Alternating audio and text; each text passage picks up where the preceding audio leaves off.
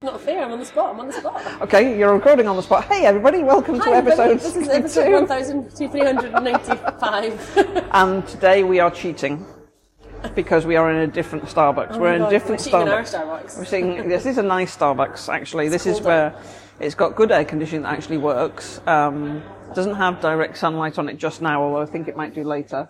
And at the moment it's the Radio 1 Big Weekend in the park, which means that they have closed off all the roads around Camperdown Park, which is fine, unless you live on the other side of Camperdown Park and need to get across anywhere to Dundee. That's like me and you, who've got to go north now. Yeah, we've got to go around the back, up the back. I feel like I need to correct you that at no point today is that sun going to hit this glass. That's south that way. I've sat here with the sun on this corner where we're sat. In the morning. That's south. It's not going to hit. We've lost it. Okay, so everybody now feels so much better to know that. And that's how the podcast... I like getting a correction from Jess. Everyone laughs when I get corrected from Dawn. I know, because they're now thinking you're being really picky and silly about it, and they don't really care where the sun is, because they're not sat here. Cool. But anyway, this is a nice Starbucks. It's a little more spacious. It's by a big Morrison's in Dundee. So even if you can't get parked, there's a Morrison's across the way.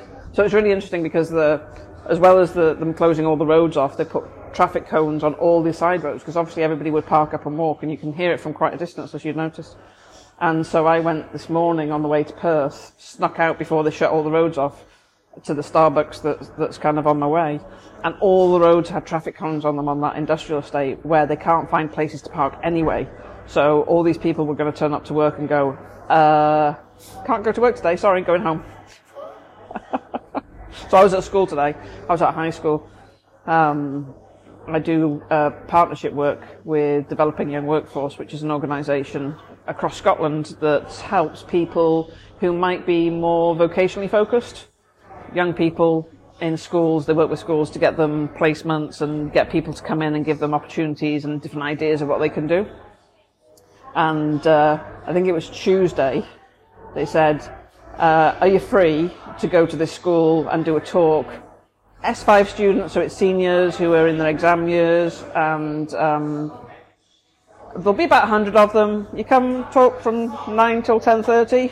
Now, my policy is you say yes and you deal with the consequences afterwards. So I said yes. And I said, where is it? And they said, Perth. I'm like, great, because it's away from Dundee, so it means I've got some chance of being able to get there. They're like, yeah, 9 till 10:30. So I said yes, and then I thought, I wonder what I'm going to talk about for an hour and a half to all these people. I wonder if I have enough cards and all the kind of what will happen if stuff. So I got there really early, so Jess would have been fuming at me, because she's like, what's the point? Why are you getting here so early? It's such a waste of time. But it was great. So I got to sit in my car, people watch, which is the most fun of all the students and all the teachers arriving and all that sort of stuff. Enjoyed that. But sitting there feeling really nervous, because I always feel really nervous before I do things.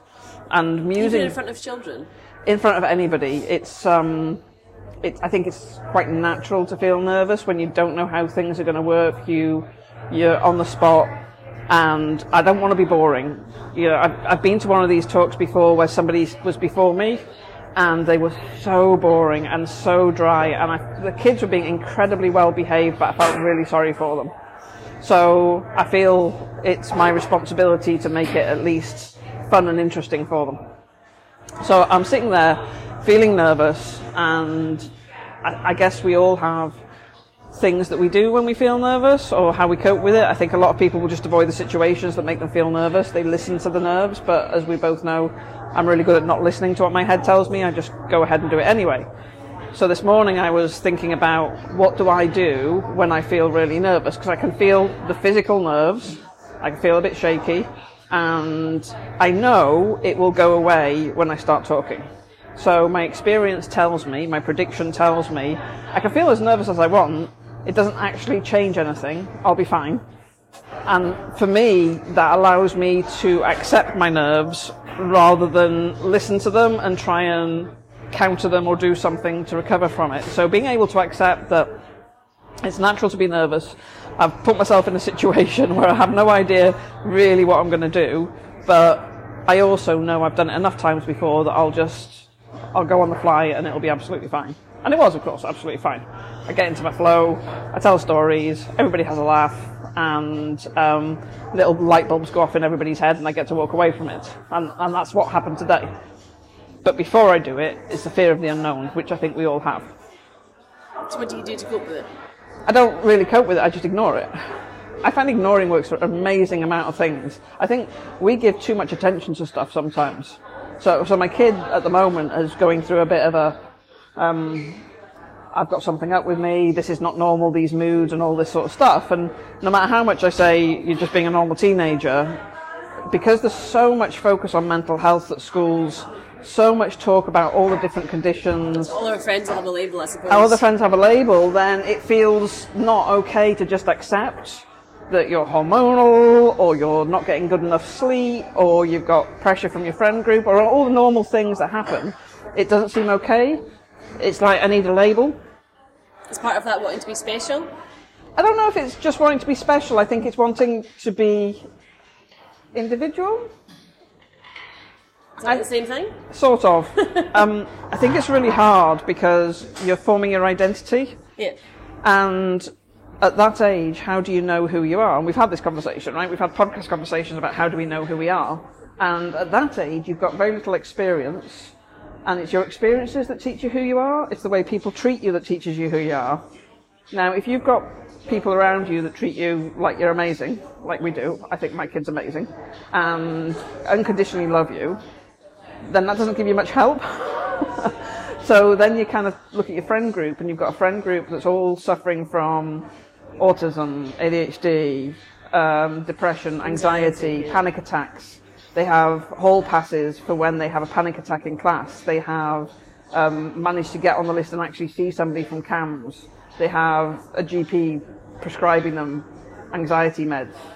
Then you're like, well, maybe this stuff that I'm experiencing is a something. It's not normal, it's a something. Because all my friends have got something, and why is nobody taking me seriously with my something? So we have these conversations, and it's really hard because, Mum, you're a therapist. What do you think? Yes, I'm a therapist, but I'm also your mother. So this is I'm treading on eggshells with some of the conversations. But we had this conversation, which is, Mum, do you think there's something really genuinely wrong here? And, mentally. And I said, well, if you break your arm, your brain is the thing that fixes a broken arm. Nothing's done to fix a broken arm by the medical profession, apart from put it in a cast so it fixes straight. So the most physical thing you can possibly have is totally a mental thing. So whatever you think, it's mental. It doesn't really matter. You don't need to say it's real or not real. It's real. Do you think because she's not got any adversity in her life, she's had a really supportive, great upbringing, do you think that maybe that's the problem? She's got nothing to compare it to? We call this scalable comparative experiences, right? So you have something happen, and it's really bad, and it's the worst thing that's happened to you, and it fills your life, and you learn to cope with it, and then something comes along that's a lot worse, and you go, oh, that wasn't as bad. So the best example is an animal one, which is my cat, right? My cat had a total nervous breakdown when we got the kitten. Permanently broken now. She kind of glitches. She's like, twitch, and runs out the room when you go in it. Goes, fuss me. No, don't fuss me. Don't touch me. Proper broken. Anyway, happy enough, sort of. So I'd reached a point where she was just hiding in the kitchen. She wasn't interacting. She wasn't leaving that room at all, and actually was starting to toilet in the kitchen rather than go out like she'd normally do. And I'm like, okay, maybe there's something wrong. Maybe she's in pain. Maybe there's something that I'm missing, and I'm being a really crap owner because I'm just thinking that she's being really shirty and grumpy. But it wasn't just the kitten. She got stuck in someone's house, isn't she? Or she'd left. She was in the garden, refusing to come in, just sitting staring at us and going, I'm not coming in the house, I hate you. And then she fully disappeared, and we just assumed she'd left home, but actually she'd been stuck in somebody's house. Pretty sure she'd been stuck in somebody's house for 2 weeks. And so, combination of these factors, when she eventually came back, she just would not leave the kitchen. She just wouldn't do anything. And I eventually thought, well, I'd best take her to the vet, just in case I'm missing something that's up with her. So I took her to the vet, but on the way to the vet, she hates being in the car. Absolutely hates being in the car. So she got so stressed with the car journey, she was actually panting. She was sitting there panting her head off, bless her. And when we got to the vet, put her on the table, you know, sweaty paws, panting, and the vet's like, she's just really stressed, try Feliway or something like that. So I'm like, okay. So, took her back home. But as soon as I took her back home and let her out of her cage, she didn't go back to the kitchen, she went to the lounge, and she started moving around the house more, because she's like, right, I was in a stress state, but that, going to the vet thing, that was way more stressful than the way I was feeling before, so this isn't so bad now. So she had this kind of weird comparative experience. We got the fell away, and she's now living normally in the house and lying in my bed and all that sort of stuff. But so what you need to do for your daughter is have her have some kind of really adverse experience. That's the problem, right? I mean, I'm really glad that there's not been really bad experiences. Yeah, but it doesn't have to be, like, bad, like, you know... I'm not experimenting on my child. Well, I'm thinking, like, something like a challenge, like... You know, send her away for 2 weeks on a sailing around the world thing, or I don't know, something that makes her do something to overcome adversity. Do you know what I mean? Yeah, not going to happen, but I get it. There'll be an opportunity because we can't control our kids' lives, we can't control our own lives, so there'll be something, and at that point, everything else will get perspective. But, you know, it's like when my mother died, that gave Ash perspective because it was the first time that she'd lost somebody she knew. Would you ever take her on a holiday to like a third world country or something? I don't think it would do much. Ash is an amazing kid. Totally, lots of empathy, way more than me. She's really intelligent too. Really intelligent and really resilient, like phenomenally resilient, but doesn't have life circumstances that allow them to see how resilient they are. And also how good she's got it. And also how good she's got it. Yeah, and you know, cannot, because we learn from experience, not from being told, right? So nothing I say... I mean, I remember at her age, I went to Tunisia, right, and it was eye-opening for me to see, you know, we lived on obviously the hotels, but we went out and you know, I saw poverty, like proper poverty. That was, quite interesting experience. I think, I don't know whether it would give the right perspective. I think Ash would very much connect with it, you know, sort of kid that gives money to homeless people, doesn't judge people, doesn't kind of call people names for situations they're in, and said to me a little while back, you know, if I'm going to be mean to somebody, I'm not going to be mean for something they can't change, so I'm not going to have a go at them, I'm not going to make them feel crap about themselves, I'm going to have a go at something they're doing, because they can change that, and I'm like, cool, behaviour, not who you are, excellent. So I think it's like mostly great, and there will be something that happens in life, even if it's just getting older, getting new experiences that will give perspective. But right now it just gets a bit tricky because we kind of do that. It's like you have no idea, but it's not fair to go, you have no idea, I had it worse, because that doesn't really work, but sends the other direction.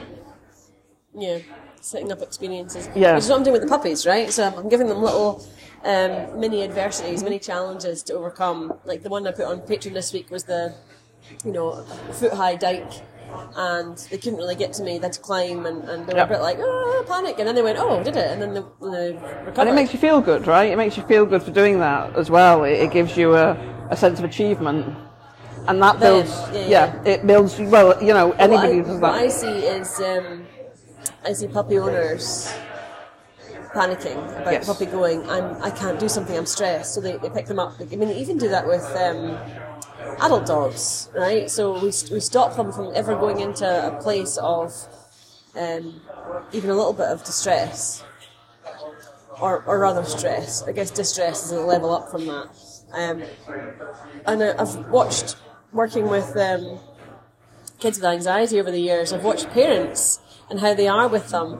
And, you know, it's difficult because I'm not a parent. It's very easy for me to judge. But at the same time, I get to observe and go, interesting how the parent is reinforcing that anxiety by themselves going, you don't have to. It's okay, you don't have to. Rather than going, why don't you try it?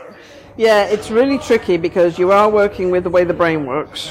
So the lack of understanding consequences, and you know, it can go two ways. If you push somebody into a situation, it's like the flooding approach. It can tip you over the edge as much as it can show you that you can cope.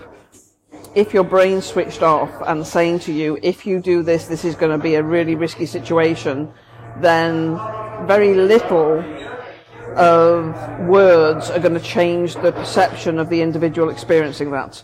However, if you can show them through experience similar things that they can overcome, then they can build up to that. Yeah, 100%. It's the doing, right? So it's easier with dogs, because with dogs you can't say to them, at the other end of this wall is not a pit of doom. We're gonna do this thing, right? So we physically do it together. Yeah. And with a human, we've got much more. We've got excuses because we can use words. So last night we were talking about how when we went to prison this week, teaching the women how not to talk to the dogs, and teaching the women how to talk to the dogs with body language and with. So we called it an invisible string, where I'm like pulling the dog up by this invisible string or out the way, following the food, and we start to get more self-aware about our own body language and how it affects others. Yeah. We've done that with children too, haven't we? We taught them about, recognising what they're doing, and then body language and other people, so they can read that, and there's the feedback. But I've lost my train of thought. So, learning by experience, and I think so. Sidebar: we are working with a women's prison, with the sidebar new therapy pups that you have, which are golden retriever puppies that are how old now? 9 weeks. 9 weeks old. Oh yes, the last time I was before the West Highland Way. Yes, yeah, exactly. So it was quite a while back. Hi, this is Jess and Dawn, and we are 60 minutes into a podcast. We haven't actually introduced ourselves or talked about any of the stuff that we've been doing. We just did what we do and started talking about Starbucks. So West Highland Way was great, thanks for asking, and I got a really unique situation where I got to live with a client who's now a friend, and this is Atlas and Jessie and Sean, and they also had done both sessions with you. Yep. And so I had Atlas on my own. We did some work with Jessie and Sean. They came up for a week. They went away. They came up. We went away on holiday together. So over a month, we were on and off, and then we were like in close living proximity for a week. And not just living together, but also overcoming challenges, cooking together, hanging out. So really intense week of being together, talking dogs, talking life, and I got to witness something really special. And I think it's special for you too, because when you work with clients, you tend to go, right, I'll see you in a few weeks. Yeah. And go live your life. A lot of changes that you can see daily because you're not there. Yeah. And you hope to God they've got a support network that they can, fall back on. Plus, I know the support network thing really resonates with you, but you have to bear in mind that these people have lived their whole life. If they don't have a support network, they've lived their whole life without a support network and their issues. And what I do is clear stuff out of the way. So I understand that. I just think that they can catch up with stuff quicker if they've got people who spot the difference. Yeah, they can and help. And obviously, with a married couple, that's even better, because these two, they're phenomenal in their relationship anyway, even regardless of your work. But it's almost got them closer together, because they're able to. They love the bits about each other, even though they had other I'm going to say issues, but other little quirks, right? Yep. So I'm sure Sean won't mind me talking about. He was telling us that he would kind of go, and lots of people I'm sure do this. He would go into a space where he'd sort of glitch, and he's not doing that now. He feels more confident about making choices now. Yep. And she's noticed that change in him, and supported by him going, yeah, I don't do that now, and she's changed as well, where she's lost that fear to the point where actually she's able to understand what's happening, not just go, Jess told me to do this, but actually make choices. So we've had a few examples recently. One of the good ones was he was in a funny mood at the dog, where he might turn and go, I'm gonna bite you. He hasn't bitten now, but he's given lots of nice signals. But he's an uncomfortable dog at some point, and part of the process was recognising when he's uncomfortable and giving him space to make choices that are not leaving him just going, I need to bite. Yep. So what I did was I created a situation by provoking him, and when he growled or did something other than biting, I rewarded that. So now we're getting a dog that's going, I'm safe to tell you how I'm feeling. And Jessie was terrified of that part of him, and now isn't, and now is going, okay, I'm accepting that this dog is now communicating with me. So she recognised that he wasn't comfortable and he needed something to help him, to soothe him, and she took her sock off. Yeah, it's this what and the why. So she'd been away for the weekend and he was absolutely excited to see her. And we know he loses his little mind when he's excited. So he was excited, his whole body was wiggling, his mouth was going, and she recognised that she was in a risky position where, as he'd lost his mind, he might end up biting. And because she understood now the why behind it, and she could see his behaviour not kind of go into fear, because her brain wasn't going automatically into, oh my God, my dog's going to bite me, and all of that sort of panic, she could still think. She went, I don't have anything to give him. I need to occupy his mouth. And she just took a sock off and stuck it in his mouth, and he was just like, I've got a sock, and then he was wiggly body and saying hi. It was just such a lovely interaction to see, but it was a perfect sign of the work that you've done with him, which is make better choices, and the work that I've done with her, which is you can think your way through this, and she has the ability to think, but she just wasn't getting allowed to do it by her brain most of the time. But if we'd taken on Jessie, we call it 2.0, right, what she is now, where she's able to think more. But if we met her that day and said, you're not thinking, she wouldn't have understood what we were talking about, because we all think we're thinking. Yes, we do. But actually she was in survival. And one of the things that you've showed me how to recognise when someone's in that survival state where they're working on subconscious, which is, I just need to get through it. The machine here is very loud for making their frappuccinos. That's what the noise is in the back. So, I don't think she'd believe us. But one of the things that you said to me was, when you tell someone something, if they've asked you a question, yep, they come back with a yeah but. Yep. Yeah, but, because we did that all the time. She was doing that a lot. Yeah, but what if? Yeah, but what if? Yeah, but what if? Because she had a million different responses in her head that the dog might do. Yep. She needed an answer for every single one. Yep. But actually she didn't. She just needed to be confident in her own ability. Herself. Yeah. And then she went, now I know what to do. Because it's not about following what Jess says, it's about understanding why Jess says it. And trusting yourself. So if you're in a brain switched off mode, you're not trusting yourself. You can't trust the way you respond. A lot of people might have had issues where something happened as a child that was unfair, or they weren't respected, and respected is a really loose term here. Some adult took ownership of not telling them something because they didn't think it was fair, and the child interpreted it as they didn't think I could cope, and so they can grow up thinking I can't cope. So the inability to trust yourself and rely on your qualities, and instead do the time travel thing of I need to predict everything, I need to control everything. The only way to remain safe is to control everything. But what you did was take that from her. That sounds like magic. That sounds like the impossible. Yes. But it isn't. It's just brain programming. And in such a short space of time. Yeah. So we've got 1 month and their lives have completely changed. And the dogs, well, must be the facilitator of that. Because they would still have the problems that they've got without the dog. Yeah, absolutely. Yeah, so it's, for us it's been really interesting because we knew when we started working with them that this was a, quotes, famous online social media dog, and that would raise the profile of everything that we did. And it makes you kind of nervous because every mistake you make, everything you try is now quoted and referenced, and a lot of people have a problem with that. I've had accusations over the years, right from the very early days where I started my therapy journey. I was a blogger, so I used to blog, but I used to blog anonymously because I was working for BT as a senior manager, and whilst I wasn't slagging off the company because that would be stupid, I wanted to be able to talk relatively freely. But I didn't want to be getting myself in trouble by talking relatively freely. So when I first started my therapy journey, I blogged.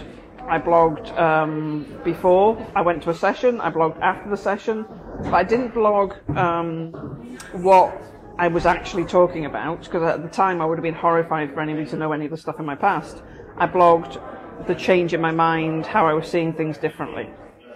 And a lot of people started following that, finding that really interesting because it was very open and it was very relatable.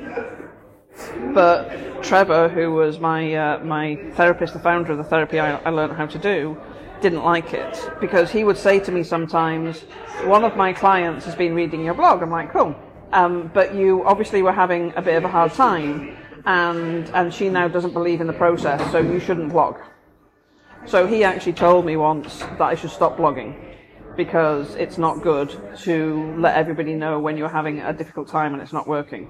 And my point is, it's part of my process. For me, if I can express it in a way that other people can read and understand, I can process it. So for me, it's a really important part of my processing, is being able to write down what's happening and what I'm working through.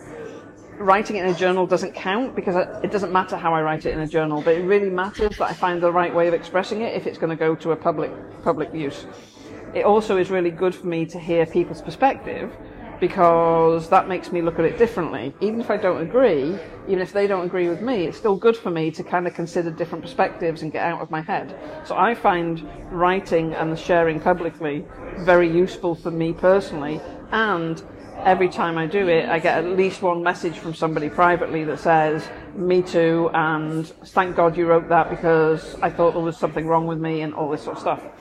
So when he told me, you shouldn't write this stuff, it was a really big problem for me, because all my life I've been told, don't speak, don't tell anybody. And here's the person... But surely he knew that was a problem for you, to be told not to do something. You'd think so, wouldn't you? But I remember him telling me, and I remember how I felt afterwards, and that was one of those times where I wanted to give up on everything. Well, somebody I respected, who knew me better than anybody at this stage, was telling me not to talk.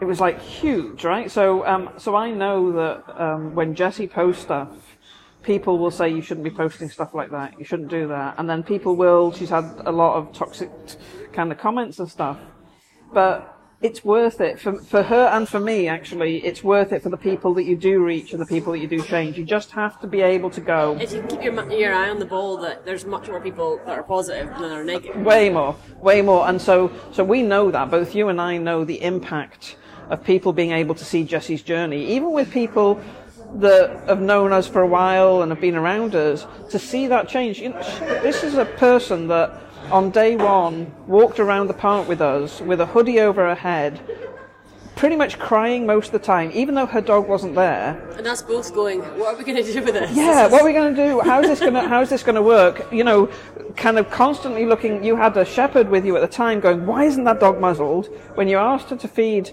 Daxies, she was like, no, I can't do that. And then 3 weeks later, literally 3 weeks later, you look for a volunteer to play tug with Tristan, your Marley, while you showed how you could choke out a dog if it was attacking your dog, right? And she volunteered to be the person playing tug with Tristan. So weird. And I was like watching this going, my mind is just blown right now, because I remember, because it was only 3 weeks ago, how you walked around the park crying, hiding under a hoodie.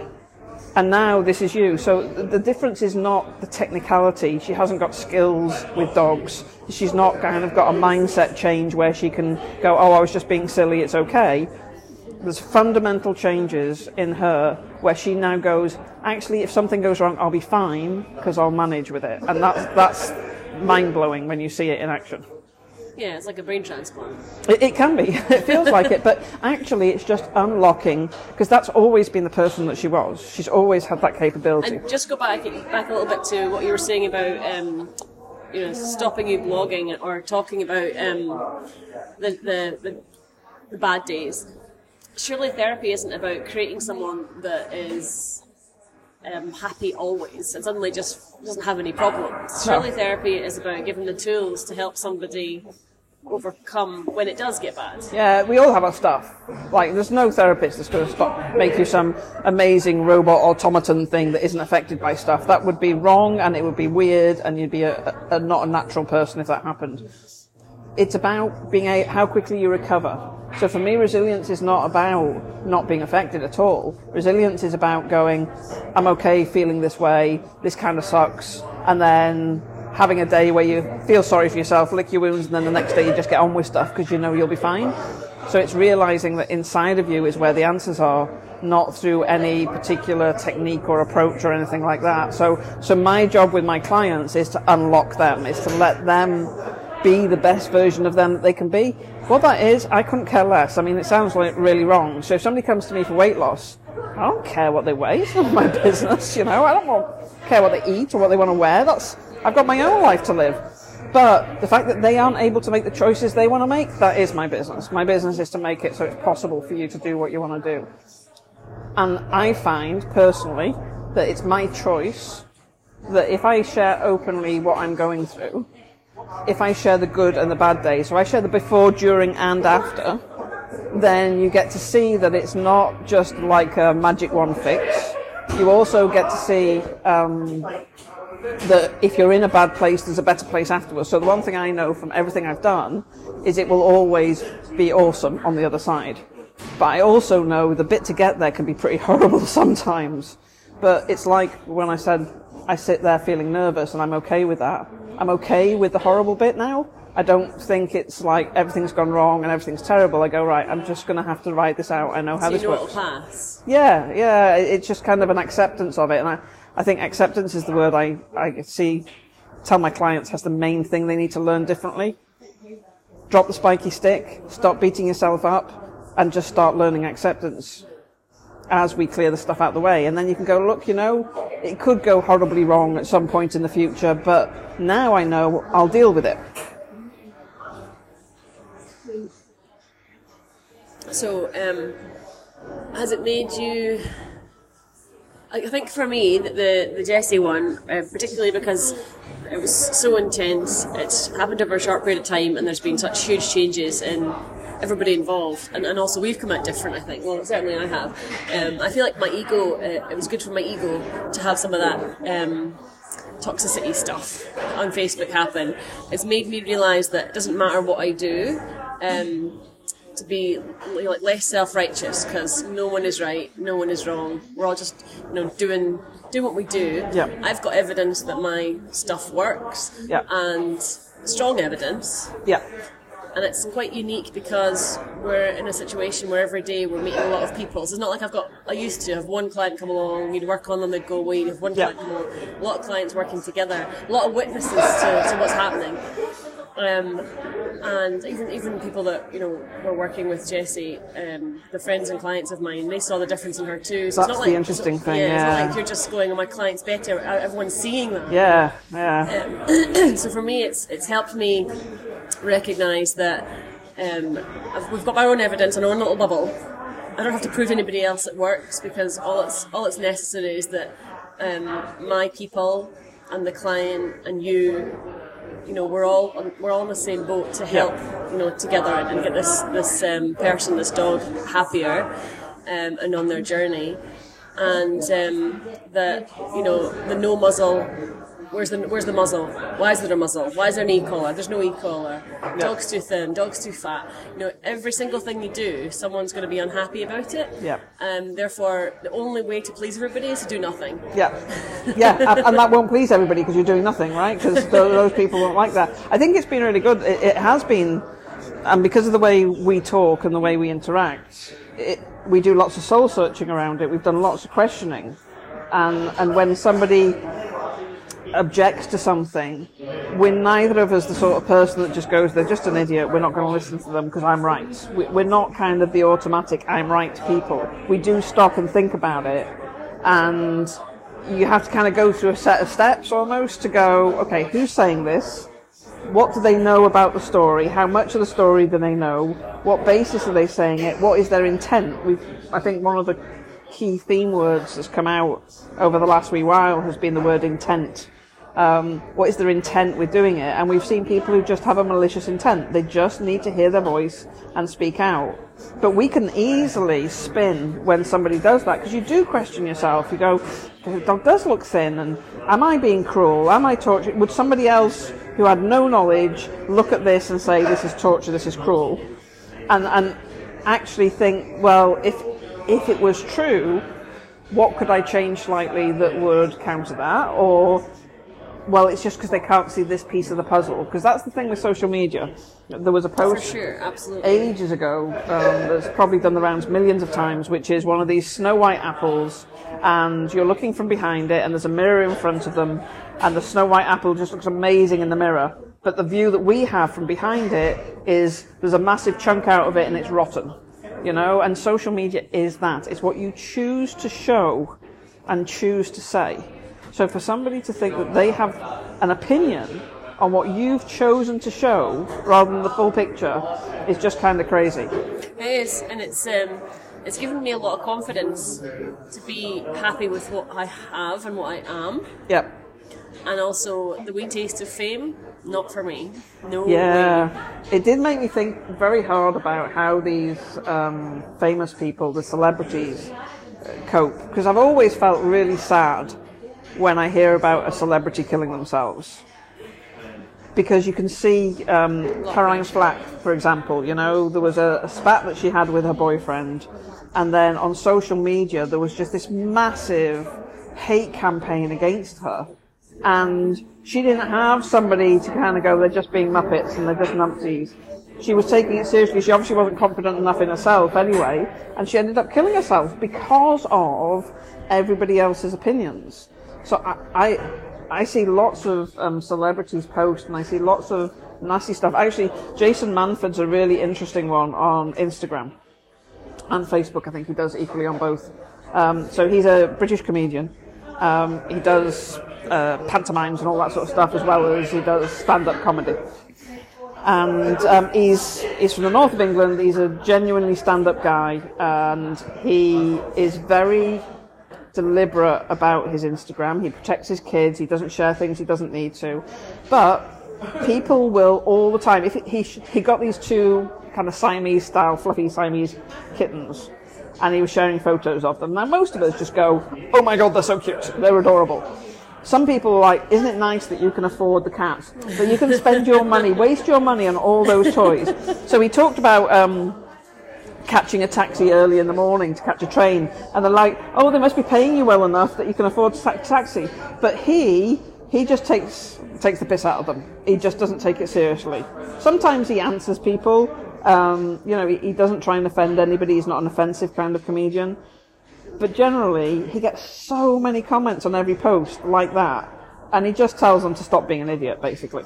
And you've got to, but it grinds you down, right? You start second-guessing everything you're saying and everything you're doing, and kind of being wary about sharing, because people will think, and I think, certainly before we started working with Atlas, I think you were definitely worried about sharing things, especially around e-collars, around what people would say. And now you've had like this kind of flooding experience of realising it doesn't really matter. You can't do right for doing wrong, right? Or do wrong for doing right, or whatever way the phrase is. So you've got to make a choice.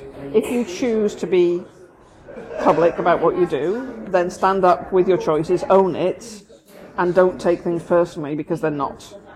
Or go, this isn't for me, I'm going to make a choice not to do this. Yeah.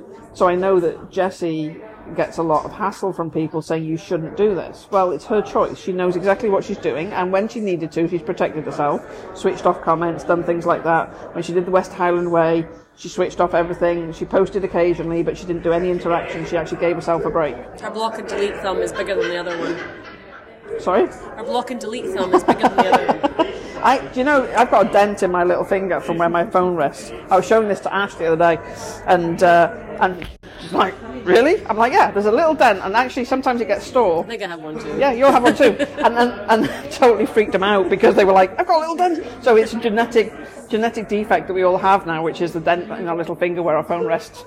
It's really disturbing, isn't it? If it was genetic, we'd be born with it. Well, the next generations may have a natural dent in their little finger. You don't have it on the other side, it's only on the... So the other thing that's happened with this saga, can I call it a saga? Epic adventure? Saga, it is a saga. Is that I'm getting quite good at filtering who I want to work with. Yes. Well, so, you can have a choice. Yeah. Well, I can have a choice because I'm in the lucky position of having lots of clients that want to work with me. But we've learned a lot from this process about... Well, we want to have people that are going to be successful. So if someone's presenting with it's the dog's fault, for example. That's the first one, right? It's the dog's fault, and can it be fixed? Is the word that sticks out. You already got a little alarm bell or a wee red flag that says, okay, well, they're not seeing things the same way. Yep. Can we help them see it the same way? The dog's not broken, it's just dealing with the situation, and the situation either needs to change or the environment needs to change to help the dog. So yes, we can do a lot of work with dogs, but the dog's not really the problem. Dogs are just going to be mirrors of the situation that they're in, and they adapt to go, well, this is what I need to do to work here. The bigger thing is, how do we get the humans to change so that the dog's got an easier life? Which we knew already, which is why you and I have a partnership, right? So we kind of had already worked that out, that it's the people that are the factor, and if they gave the dog to you, you'd be able to fix it, no problems. But I think we've really kind of honed in on, it's not just enough to recognise that and have the conversations with the owner. In some situations, in order for this to be successful, it must be a human-dog partnership. Both must be worked on. The human has to invest in themselves. Yeah. And it's not about money either. So, there is that side of it. But I think that if both you and I had someone come along going, I know that I need to change me, and I know that I need to invest some time in the dog, help me do that. But most of the time we have to convince them that actually they need to work on them. So yeah, and so in your case, especially when you're working with dogs that have behavioural issues, particularly aggression behavioural issues, there is a journey that the owner goes on. So we've talked about this on a few podcasts. It's that Disney dog, got my dog, it's lovable, it's unconditional love and support, it's everything I need it to be. I don't ever have to worry about my dog like I have to worry about what other people think about me. Oh my God, my dog's growling and biting me. That dog is not the same dog as I thought I had. I now no longer have the unconditional love. My dog doesn't love me, which is now 10 times worse than before, because a dog loves you automatically. So if it doesn't, that's really something wrong with you. So you've got that, and you've got that broken space in your head. Now you now see your dog differently. But what the human's doing is the human's filling a void that they've got with an animal. Mm-hmm. What they need to be doing is making sure that void's taken care of themselves and not expecting the animal to have the responsibility of filling that void. Exactly, which is why if they don't work on themselves, if that's the setup, which it is for lots of people, if that's the setup, if they bring the dog to you, if they learn everything they can and they observe all these changes, when they go back home, they're still going to have a problem because they're still going to be scared of their dog. Because the void is still there and there's a thing that's glaringly obviously not fitting it. And so they still can't see it as a dog. So unless they sort themselves out, they can't benefit from anything that's done with a dog. And the dog will not be able to stay with them. And we've seen that time and time again. And what we've got now with Jessie and Atlas is absolute evidence of how it really does work to do both. And it's lovely seeing some of the things that Jessie posts with Atlas. She's absolutely loving her dog at the moment. She's loving life with her dog. And it's not that he's a perfect dog. It's just she doesn't have to worry about that anymore because she knows she'll have ways of handling it. And he's not got all this pressure on him to be something when he's just a dog. She can actually really enjoy him as just a dog and doing dog things. And it's I just love watching the videos of it and seeing the joy that she's getting. And I don't think 4 weeks ago she could have ever believed she would have joy from her dog again. Because it felt too broken. Yeah, she was sad that she'd lost what she thought she was going to get. Yeah. But now she's enjoying the quirky dog that she got.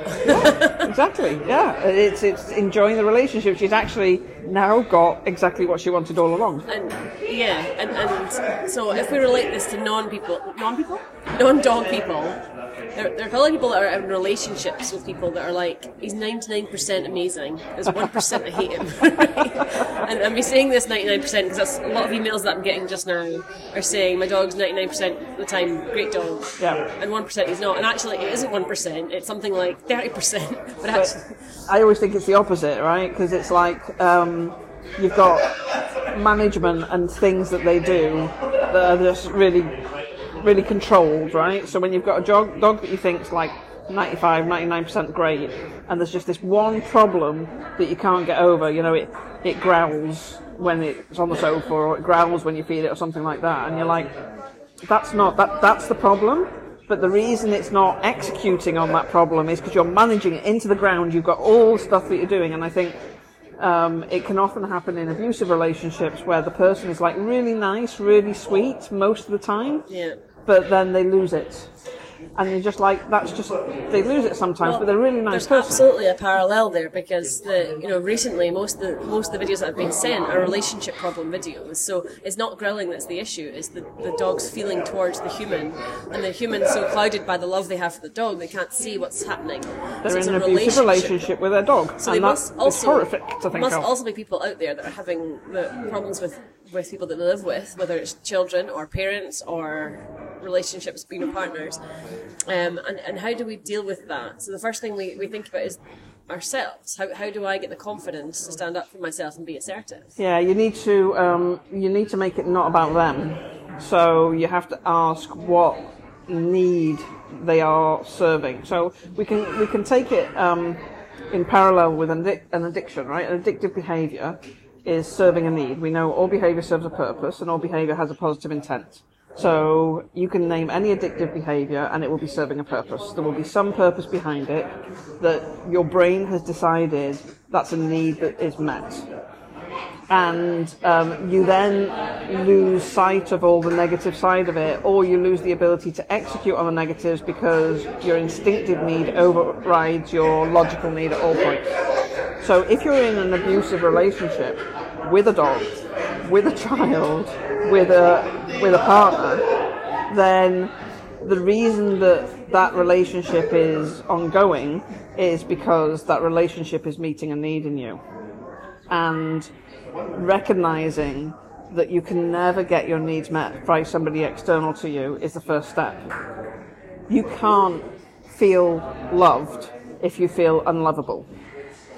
So it doesn't matter how wonderful your partner is. I have had so many clients who've had a partner that they've had for 25 plus years, who's been with them, who they think is going to leave them at any moment because they're a horrible person and they're unlovable. And I'm like, not many people stay with you for 25 years when you're unlovable. They're seeing something that you can't see in yourself. But the emotion there is not logical at all. It isn't. There's no logic to it. So that tells you that it's in your subconscious and it needs reprogramming because it's not logical. So you can't feel loved if you feel unlovable. Here's a question. Can you be addicted to the thought that you're not a lovable person? Like if somebody finds out who you are, really, then can you be addicted to that? Addiction is more a behaviour than it is a feeling. So you can start your life feeling unlovable. You can live your life trying to avoid anybody finding out that you're an unlovable person and never feeling that anybody could love you, but you ignore it and just keep going anyway. And if that's reprogrammed, there's not that missing link then, that hang on, I feel like I should be unlovable, but I don't feel like I am now, but isn't there a void going to be there? No, because it's not. It's part of that core programming that we need to be loved. One of the things that's interesting is if we look at the core survival requirements for every species when it's born, to give it the best chance of surviving, it's different depending on the species, right? So if you've got a herd animal, survival is about being able to run away. And therefore, when a horse has a foal, the foal needs to be on all four legs straight away. And every time I think of horse, I think of giraffe, by the way, just so as you know, just from my random They're really brain. Similar, aren't they? Well, the really long neck is just like a bit of a giveaway, though, isn't it? Giraffe's the weirdest, freaky animal. It's like some kid did a drawing and did it badly, and then somebody turned it into an animal that is now like out there in the real world. It's a very strange thing as a giraffe. But anyway. Imagine having to do yoga just to take a drink. Well, if you see a baby giraffe, you're like, how the heck does it manage to do that? Get on its four legs and start moving. It's like walking on stilts. Imagine being born and walking on stilts. So a herd animal will need to, critical for survival, is that ability to get on four legs. A prey animal is an animal that would normally be aggressive and attacking, but when it's just born, that's a really bad strategy. So a prey animal like a dog needs to, for survival, learn to hide behind its mum. you know, and not go into an attacking situation. A human baby can't even sit up for 8 months. So a human baby's critical for survival thing is that its mother feeds it. So and also the human different than the animal is that we're more cognitively based. So we've got a short gestation period because we've got so much to learn. Yes. Rather than being having what's the word I'm looking for? I don't know. So, well, behaviours. We've got learned behaviours that are much more. But also, you know, the full cognitive development's the one that's not there till the mid-20s. So, you know, we're looking for what gives us the best chance of staying alive from the moment we're born. And in a human, it's making sure there's an adult there that is feeding you and looking after you and meeting your needs when you're totally incapable of doing that yourself. With a horse, it's about getting on 4 legs so you're able to run along with your mother. But you think there'd be a switch off for the human to not need that when they're an adult, whereas it still stays with us? Because we learn as children how to work as adults. So everything that we do as an adult is based on what we learn as a child. So yeah, we've got the core programming as a child that is followed then for the rest of our lives. So if you learn that a parent doesn't actually care for you, and you interpret that as unlovable, which is, unfortunately, primitive brain says, therefore I'm unlovable, then that's the model you're working with for the rest of your life. Nothing I do makes me lovable. But you want to be loved, you have a genetic need almost to be loved, so you're always seeking it, but you're never going to find it.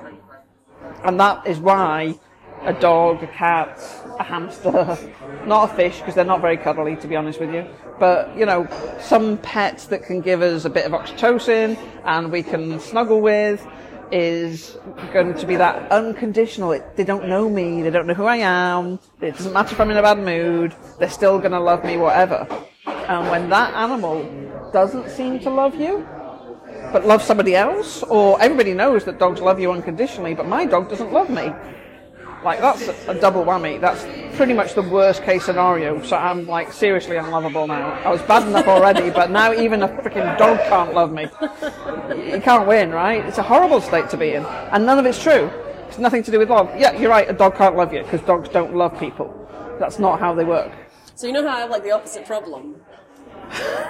Like, I'm too overqualified. Yeah? To be loved. Too overqualified to be loved. That's a great phrase. And I don't have imposter syndrome. I've got the opposite problem with that as well. Which shows, you know, everybody's unique and everybody interprets things in their own way. But standard phrase, if it's not a problem, it's not a problem, right? But in the situations that you deal with, when owners have a problem with their dog, there is always, almost always, some element of, my dog doesn't love me, my dog doesn't like me because it's behaving this way. And this is brand new for me because, you know, I hadn't seen it that way, and I'm very aware of it now, especially because of the Jessie situation. I'm seeing that more, that the most important thing is for people to think their dog loves them. Yes. And put my own feelings on that aside, because today on the walk, for example, we had a talk about rehoming dogs, and, you know, I put my older dogs out over lockdown to people that needed them, and one of them in particular, she was born on my hands. So she was 12 years old, she just died recently, 14, a little collie, and she ended up staying with the woman because she didn't want to part with her. I wasn't really part of the deal, but didn't want to break her heart. But it was interesting over a few months how this dog who had no eyes for anybody else her whole life, just me, after a few months, maybe about 4 months or so, everything was switched over. So I went to visit her. She didn't even see me anymore. and you know, that's hard. It is. Like, yeah. Obviously, I've rehomed a lot of dogs in my life, but through my work, and it was really strange seeing that brain just completely, you no longer exist. All of my stuff is now to this woman. It's an interesting, quite a tricky balance in some ways, because you do care very much about your dogs, but you're also able to see the dog welfare independently of the dog. So you're caring about the dog doesn't mean that you lose your mind and think of them as something other than a dog. So but I've always been, like, for me, if something happens to me, I want the dog to be able to be happy, and yes. For me the best way to do that is for it to be as as good, I'm putting that in air quotes, as good and well-mannered, so that anybody takes the dog on, it would be a pleasure for them. Yeah, you don't want your dog to suffer, right? No, yeah. and the way to do that is that I'm separate from the dog. But really interesting that a dog that I've lived with for 12 years can put all of his her emotions on someone else, and I don't exist anymore. You know, that wouldn't happen with a human. If let someone live with you for 12 years, they might go, "I hate you now," but they wouldn't ever forget what we've been through and just ignore me. Do you know? And especially because nothing bad happened. So it wasn't like we fell out or something. And I think most people will struggle to cope with that because they struggle if they've. One of the trickiest things for a lot of people is if you have a dog for residential, when they come to pick it up. I've seen people in tears waiting for their dog to come out of your truck after they've been with you for a week, and they're so desperate to see this dog, and they're like, will it still remember me? And in tears because of that, you know, and it's just like, if it doesn't, it's fine, it'll pick up, and it's your relationship with the dog that kind of matters. But that's what we've learned. It's like an alternate reality in our head that we have this amazing relationship with this animal that's something like, I don't know, like magical. Well, it's Disney Dog's thing. It's a Lassie, go fetch me a screwdriver, or I need it to... But somebody would be, like, don't get me wrong, I would be affected if one of my dogs weren't with me, as long as they were happy. I would miss them, you know, but to behave like some people behave, where it's like an attachment, it's like a limb. It's very, very odd. But if we if we didn't have that, we wouldn't have dogs. But I don't have it, and I still have dogs. But you're a dog behaviourist, no, so but I don't need, like, I still enjoy having them, even though I recognise they're not what other people have. You know, think they have. Do you see what I mean? Yes, but you recognise also that you're a bit different. So people wouldn't get a pet dog if that bond wasn't there, if that connection wasn't there. I'm not saying I don't have a bond. I think there's still a bond there. It's still very much a sentient being. I'm just very aware that it's not as all powerful as we think it is.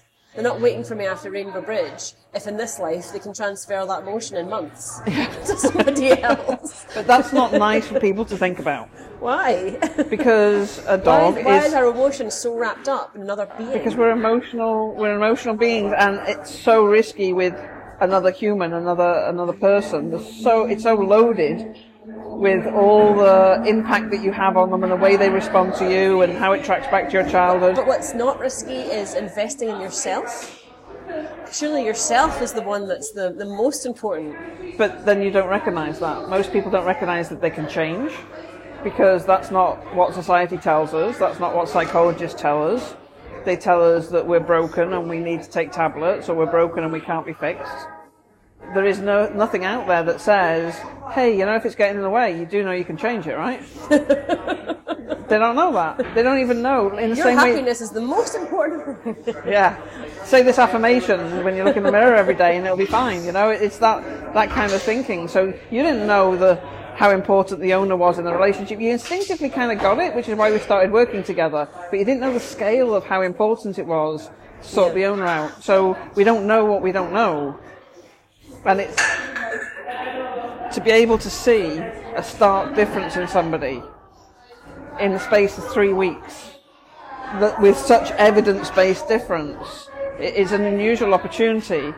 But that's what I know is possible when I work with clients. I know that this is what happens. I know it can happen the next day. It can happen within a couple of days.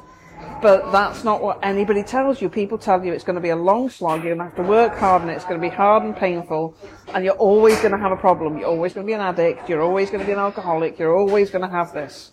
You'll just have to learn to live with it. Well, that's like a shame, because it's not true. Which is a good note to end our podcast on. At 58 minutes and 36 seconds. Thank you. This is more noisy as a Starbucks than the other Starbucks, I think. But it's nicer to sit in. So, and the staff are far nicer. Anyway, speak to you soon.